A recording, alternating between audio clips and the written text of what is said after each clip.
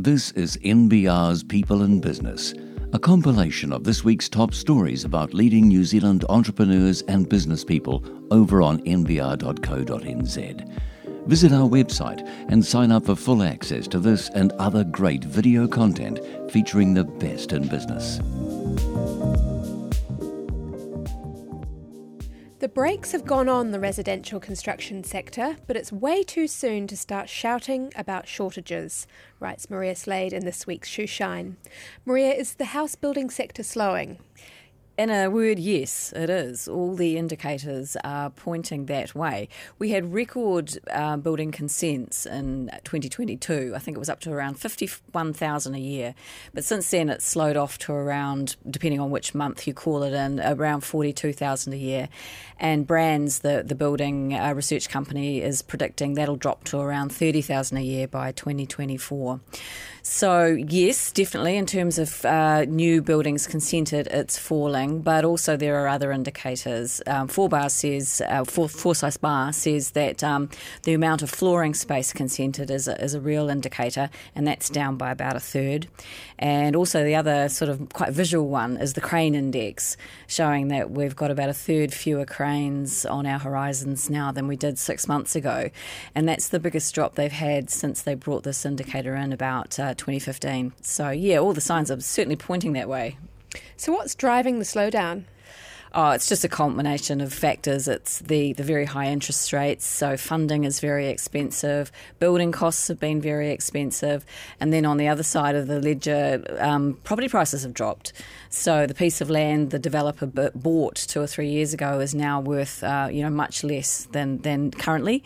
So they simply cannot sell the properties for the sorts of prices they once could have, and so hence the numbers are just not stacking up for a lot of developers. Doesn't sound good. What's forecast to happen in the next couple of years? Well, as I say, the numbers are all pointing to a slowdown over the next couple of years. But then on the other side of that, we've got record migration. It's like being knocked out of the park, close to 100,000 a year, which, the highest we've ever had. And so some commentators are saying, well, there's 35,000 extra houses we're going to need right there. So there's demand. On the other side too, the property market looks like it's bottoming out. The latest CoreLogic figures show zero change between August and September, and only about a 0.6% fall in the last 3 months. So it does look like the property prices have bottomed out. The Reserve Bank today kept interest rates on hold again. So maybe interest rates are stabilising. So the market may be stabilising. So, possibly demand is going to creep back in. But it's a question of what will happen to the residential construction sector in the meantime, because obviously it takes a while for it to ramp up and start building houses again. Could this lead to a greater housing shortage than we already have?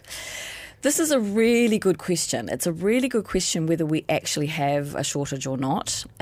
The slowdown is particularly apparent in Auckland, where we've had just the most massive building boom in the last couple of years, infill townhouses and apartments at levels never seen before. And so there are some commentators that argue, well, this is just the market correcting itself. These homes aren't selling now. So, we've built enough houses.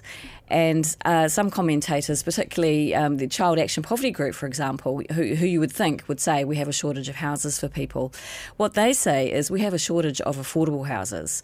We have a shortage of houses that people at the lower end of the socioeconomic kind of spectrum can afford, not a shortage of actual houses on pieces of land. But there are other commentators that say, look, this massive surge in migration is really going to drive demand. It's going to soak up any excesses we've ever had, and very quickly.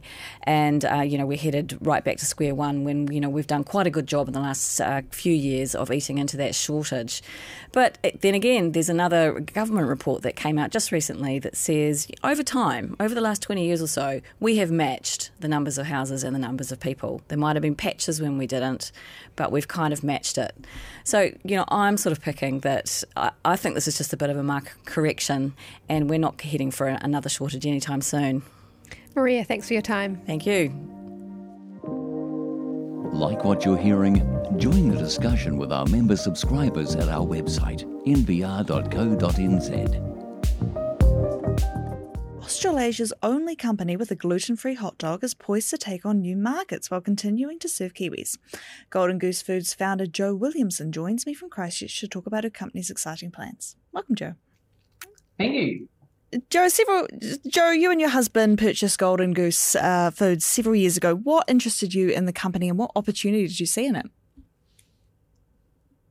Probably what I saw is that hot dogs had become a very generic product, a commodity product, and there was an opportunity there for a differentiated offering, something a bit newer, fresher, something that would really bring hot dogs back into the modern day, as opposed to something that everything else that was really in the market at the moment that looked very kind of 60s and 70-ish. So you don't feel like hot dogs, I suppose, had evolved much from those original sort of 60s and 70s? I don't feel they had, no. Mm-hmm. And what were some of the challenges and benefits of acquiring a business that already had systems set up as opposed to starting from scratch? Well, to be fair, the systems were very poor.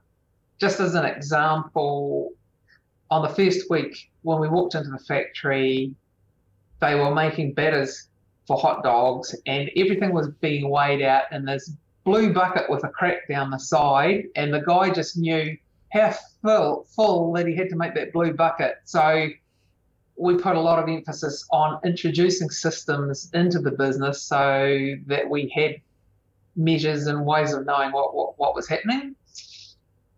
As far as staffing, we noticed a distinct change from other businesses that would started from scratch because we inherited a team. They were experienced, they were good, but yeah, they had quite different values to what we would really want in a business that we were going to change and grow. And we noticed a distinct difference in kind of being able to evolve that culture to something that we were happy with, as opposed to businesses that were started in the past from scratch. And do you feel like that was more time consuming, or did you sort of very much. Yeah, just took a lot of time, like years really, just to make incremental changes. Some of it came down to actually when people leave them, we're able to bring new people into the team. And you went through the Christchurch earthquakes with your business, followed by COVID. How did that experience with one crisis equip you for another? It felt like an exercise of being on repeat, really. There were so many parallels. The Christchurch earthquakes were different in that they were quite psychologically traumatic because there were so many aftershocks. And yeah, there was a lot of stuff around that. From a business perspective, it was very, very similar, understanding that there was an initial short period of a crisis, and then there was a long tail of change that was slowly taking place in the marketplace, and understanding how that was impacting on your business and what changes you needed to make so that your business was still relevant and going to be able to cope in the new environment. And Howler Hot Dogs has become one of your key brands. What was the gap in the market in the New Zealand sense? And of course, now you're thinking about taking it overseas. What opportunity do you see in Australia and beyond? Yeah, so Howler was all about identifying that there was an opportunity for a more premium product in the marketplace. And that was part of a package, not just the hot dog, but the brand, about that brand communicating with consumers and it being a two-way conversation. So for me, the Howler it's been an awesome opportunity just to create a brand from scratch, because the research that we did showed that consumers didn't have any awareness of a hot dog brand at all, even though it was an item of Kiwiana. So that was, in my mind, a significant opportunity. We also see that opportunity exists offshore. We've had feedback about our original one containing a nice New Zealand beef sausage, and people, and understanding that New Zealand beef is naturally grass-fed. So that's quite a key kind of thing for overseas consumers. And you're one of the only players in the commercial sense for gluten-free and vegan hot dogs. Can you tell me about how that and both those things actually have quite a contribution to our business. Are you able to sort of tell me how you got started in that space?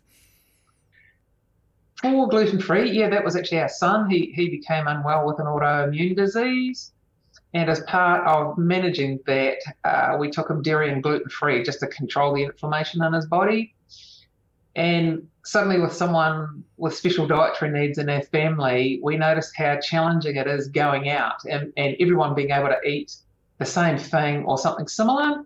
And particularly when it came to like Friday night takeaways, suddenly you had one person in the family who couldn't have stuff from the fish and chip shop. And he was a 12-year-old boy at that stage. So like, it's quite a difficult conversation saying, well, actually, we're going to have fish and chips and you're going to have maybe tuna or, so yeah, we saw it as a way of leveling the playing field for celiac consumers and gluten-free consumers being able to share that dining experience with the rest of their family. So for us, gluten-free is really about social inclusion. And have you seen that as a growing market as there's been more awareness and understanding of things like gluten intolerance and people becoming curious about sort of vegan options?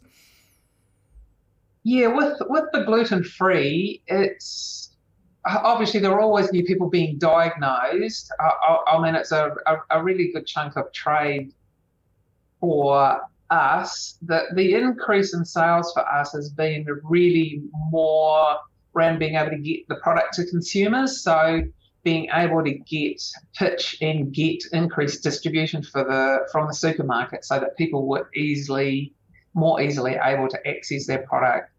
Now with vegan, it's quite different because obviously it's not a special dietary need. It's more of a philosophy and a product that matches people's beliefs.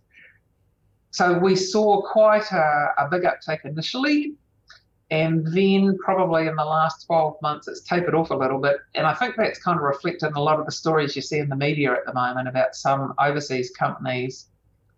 And that's probably been a contribution of there being a big rush of manufacturers to start manufacturing vegan.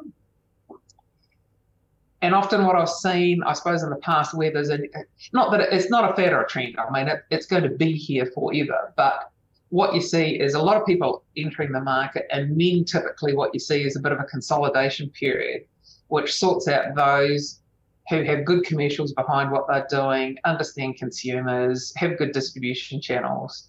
So we've probably seen a similar thing.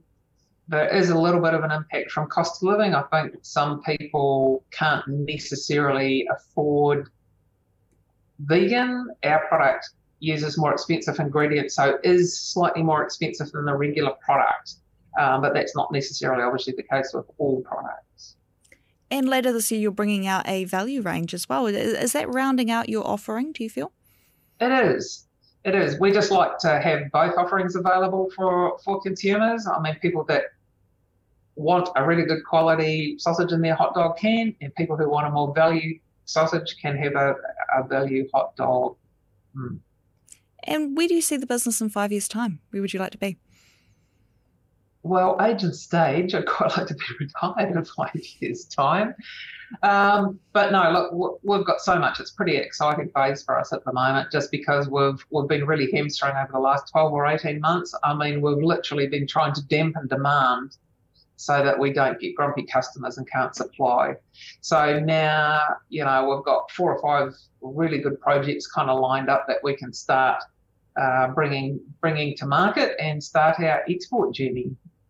And you mentioned perhaps retirement, but in a few years' time, have you got a bit of a succession plan? Would you like to sell the business, or is your son sort of particularly interested in taking over? Nothing particularly in mind. No, both the children are school teachers, and I think they feel that's a pretty good profession where they get holidays and sick leave and things that people that are self-employed don't necessarily get.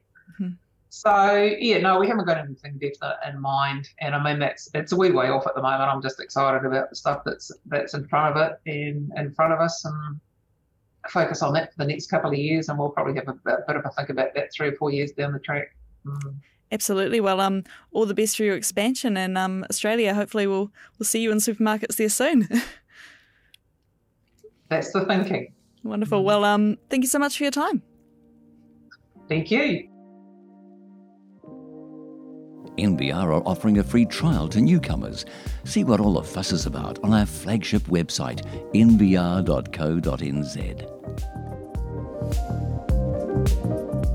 For this week's look at employment law in our Toil and Trouble slot, I'm joined by Shelley Eden, Principal of Shelley Eden Law. She joins me to talk about Pact Group versus Kerry Robinson, a recent employment court case that addresses several interesting issues. Shelley, thank you for coming in. Thank you. Now, can you just give us a top line about what this case was about? Sure thing. So this was the case about a dismissal of an employee. She'd been a community health worker for 15 years at an organisation, successfully it seems. She was a good worker. After a period of turmoil through COVID and the pandemic, when she was getting back to work and going and visiting all her clients again, her boss became concerned that maybe she wasn't actually doing all that she said she was, and did a full analysis of her, where she was going, what she was doing, and formed a view that she was falsifying her timesheets, basically. And was she falsifying your timesheet? Well, when it got to the court, there actually wasn't evidence that she was. And in fact, the employer accepted that she wasn't doing anything dishonest. Really what it came down to, they didn't feel that she was probably working as hard as they wanted her to be working. Right. That seems rather amorphous as a concept. So what happened then when it got to the court? Okay, so it had gone through two stages. So it went first to the Employment Relations Authority, which found that she had been unjustifiably dismissed. The employer appealed that decision, which is an interesting call in this case, because they lost spectacularly, I would say. There's just the only word I can think of, there's a cornucopia of issues of things that the employer did wrong. And I think just generally the employment court, the chief judge, was just very dissatisfied with their process and how they handled and approached this whole matter. It just seems crazy that a company in the community sector would spend the money on this kind of thing. That's actually a really interesting point. I mean, this is expensive, and the award against the company is a lot, $31,000 compensation, 3 months lost wages, but the legal cost will be a real stinger. They're quite moderate in the Employment Relations Authority. When you lose, the cost award is relatively low, but for this, it'll be a hefty amount plus their own legal costs. This has been an expensive mistake. And you get the idea, I got the impression when I read the case that, you know, with all respect to the lawyer, they obviously thought they had a dishonest person on their hands or someone who was not, you know, competent or not working well. But they also seemed to have a bit of a mindset about her, that she was in the wrong and therefore she had to go. And that's a tragic end to a long and successful career in the community. Yeah. Very ignorant, you know, very, like she talked about the effect on her mana. And I think that would be clear that it would be incredibly distressing and affecting in that way. And as we've talked about before, I think when employers have that mindset, they often make mistakes in the process of getting rid of someone. Absolutely. And in this case, there was kind of a myriad mistakes. You know, it's things as simple as the meeting was held by Zoom. And that's a really interesting case to be talking about, a Zoom dismissal. Can we do that? I've been asked that many times throughout these last few years. Well, the answer is a qualified yes. You know, you can. But where you've got, in this case, an employee who actually asked for it to be held in person. And also it was entirely possible for the employer to do that. The manager worked in Otago, Central Otago, I think, and travelled to Wellington all the time. She was Wellington located. It would have been as simple as hopping on a plane and going there, but her request was refused. And I think when you're looking at things like, you know, say a Zoom dismissal, is this the most humane way I can carry this out? What does the employee want and need from me? In this case, she had a health issue that she wanted to talk about. She had some personal issues in her life. She just didn't feel comfortable doing that over a screen. She wanted to do that in person. She was Māori. She had cultural reasons why she felt it would be more respectful and in keeping with her mana and in tikanga to do that in person. And that was just kind of not even listened to, really. It wasn't engaged with, it wasn't queried or questioned or challenged. It just was sort of ignored. It left her feeling incredibly disempowered through the process and not listened to. And I think it's clear that she wasn't listened to. Right. So it went to the issue of good faith. It wasn't good faith. That's exactly right. And we've got this test of what a fair and reasonable employer would do in all of the circumstances. And that includes the employee's personal circumstances. So she had a sick mother who she needed to take care of and give medication in the mornings, I think. And so that was obviously at the start of her day, so that was impacting on her day, no question. But she thought that she could continue with the flexibility that had been in place for some time about working hours so that she could maybe start a bit later, finish off at night. And no one had ever really properly said to her, no, we don't do things like that anymore. You have to be there at this time.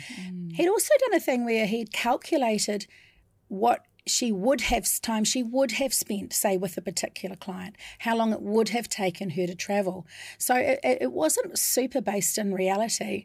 The other thing he did that was interesting was check the GPS records on her car. Right, yeah. And did the judge make any specific comment about the GPS usage? So I think that's one of the real learnings of this case, because a lot of employers have GPS in their cars that workers use, and most of them would assume that they could check that to see if an employee was working properly, and in many cases that will be correct. But in this case, the company's policy around the monitoring of the GPS dealt with a specific type of disciplinary action only, to do with meeting statutory obligations, interestingly. It didn't actually give a general catch-all of, we can use this data for disciplinary purposes.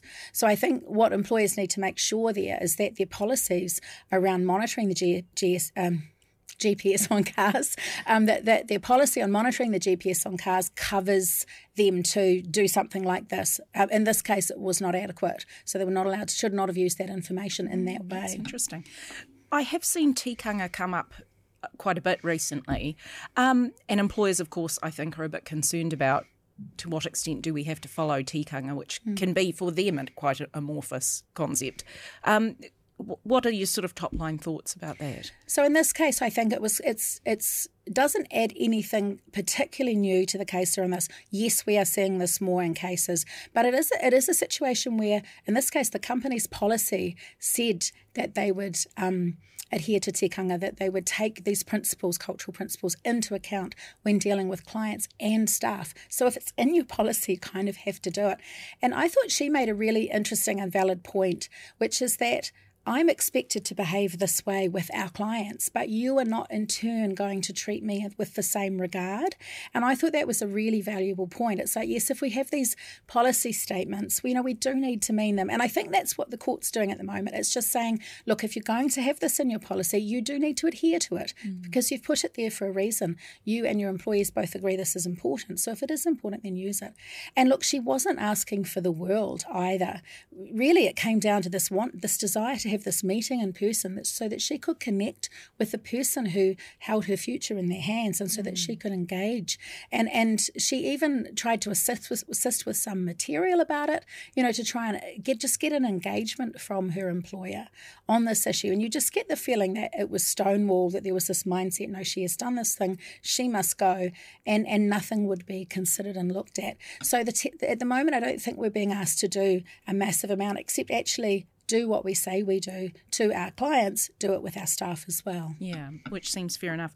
Just finally, if there is an employee that's done a very good job over the years, but their work has, tailed off a bit, or they are taking a different attitude to work, if that is a genuine thing, what can an employer do in that situation? It's a really good question. So the first thing that one should do, and the court confirms this, is actually talk to your employee, meet with them, not in a we're firing you today way, but in a, okay, look, up till here you've been fantastic. So now what's going on? We need to understand why there's this issue. And in her case, things would have come up. She had a medical problem. As I said, she was helping take care of mum. And also there'd been this massive amount of disruption. So, giving her a bit of a break, perhaps maybe she needed a rev up. Who knows? Maybe she was falling behind. Maybe she needed some support. Maybe she just needed a gentle encouragement. We don't know. But the point is that it just came out of the blue, we're firing you. And there's a difference between performance and conduct issues. And the employer was treating this as a misconduct, whereas really when you looked at it, it was about they were concerned about her performance. Well, in that case, talk to your employee about it. And then there are processes you can enter into, such as a performance improvement plan, a warning process. There's things that can be reasonably and fairly done that will deal with the situation, hopefully bring the person back on track. We all have bad times. We all have things happening in our lives when we go off the boil. It's just recognising that in our employees and in ourselves. We're not perfect all the time. So, give this poor person a break while she goes through what she goes through. And if she comes out the other side and isn't working, well then continue with your processes. Shelley, thank you so much. Thank you. And that's been this week's People in Business. Thanks for listening. If you're hungry for more and want to join the discussion, head over to nbr.co.nz.